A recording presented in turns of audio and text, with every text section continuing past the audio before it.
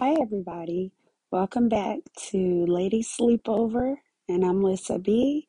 And I'm sorry for the long break, but I have to be honest with you. I needed it. And when I say I needed it, I mean we all need a mental break. I started this podcast amped up, thinking about all these amazing women that I have known and that I still know. I had so many words to say to each and every one of you. So much encouragement, so much positivity. And then one day I woke up and I felt completely exhausted within myself. We've all been through a lot of things. And there's a saying where it says a lot of us don't talk about the things that we've had to overcome. A lot of us don't talk about the dark things in our life for whatever reason. I know my reason for not speaking of certain things is because I'm always the strong one.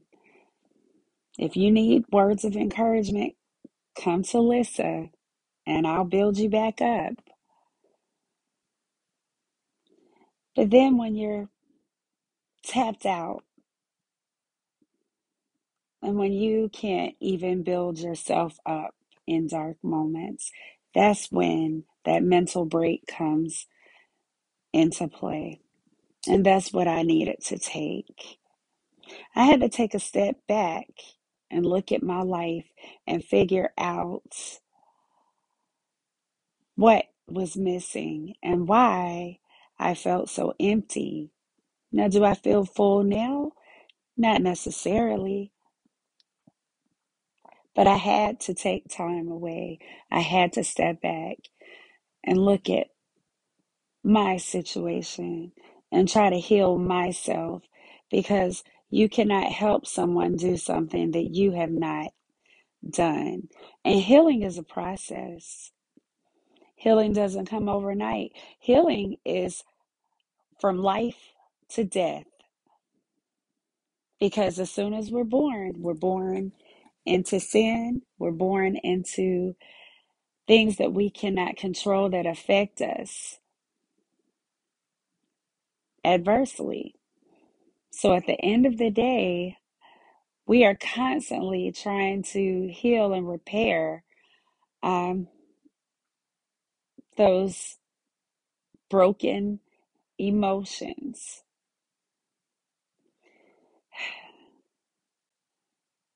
It's hard. This is really hard um, when you're pulling something from something empty, from an empty place.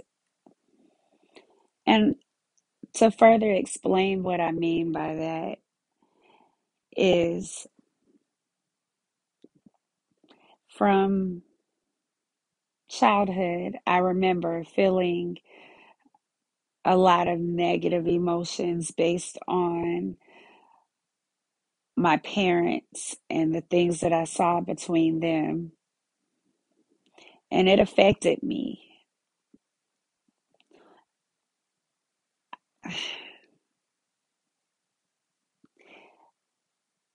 It affected me throughout my life. Not having my father around when I needed him really affected my life. And I know it sounds like the same old record from women who have not had their dads when they were younger, but it's real. That is real. And it affects you. And throughout life, you find yourself always chasing anything that resembles love,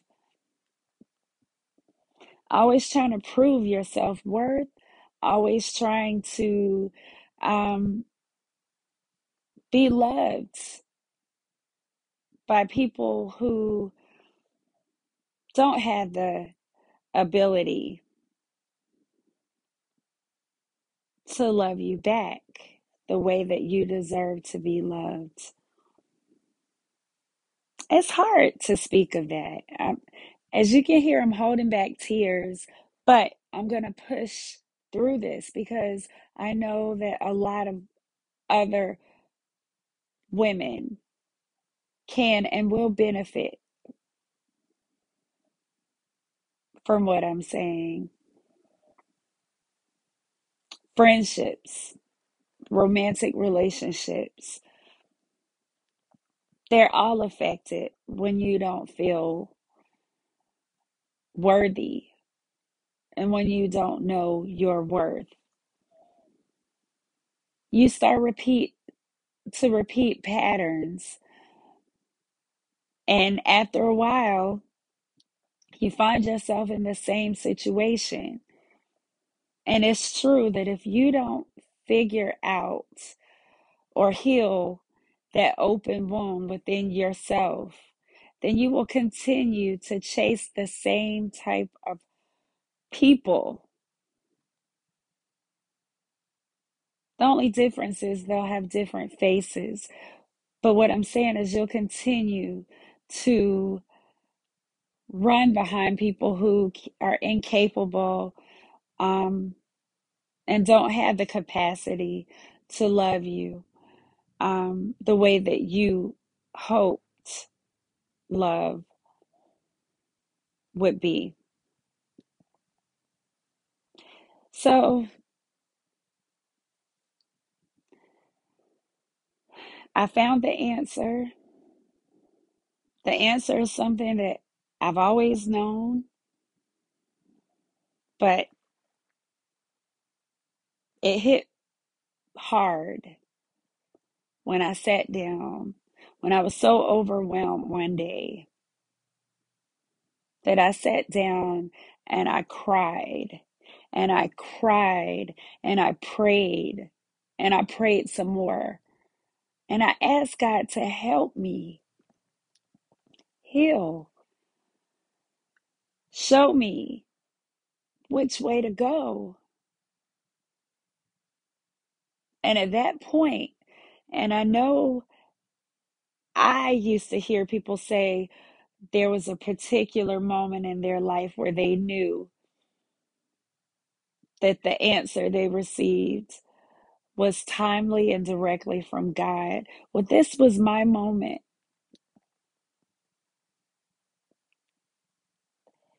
And it hit me so hard I could not ignore it.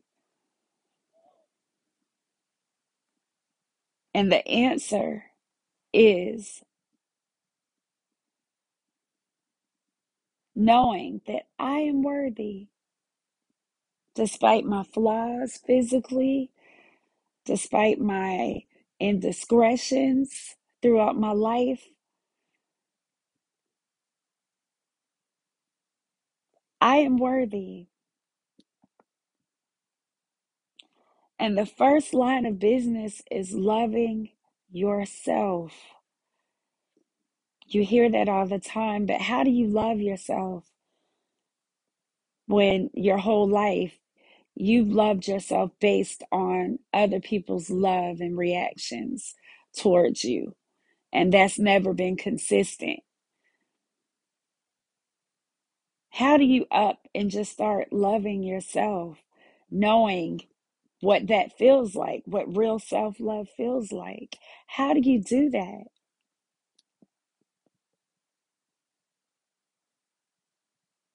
Well,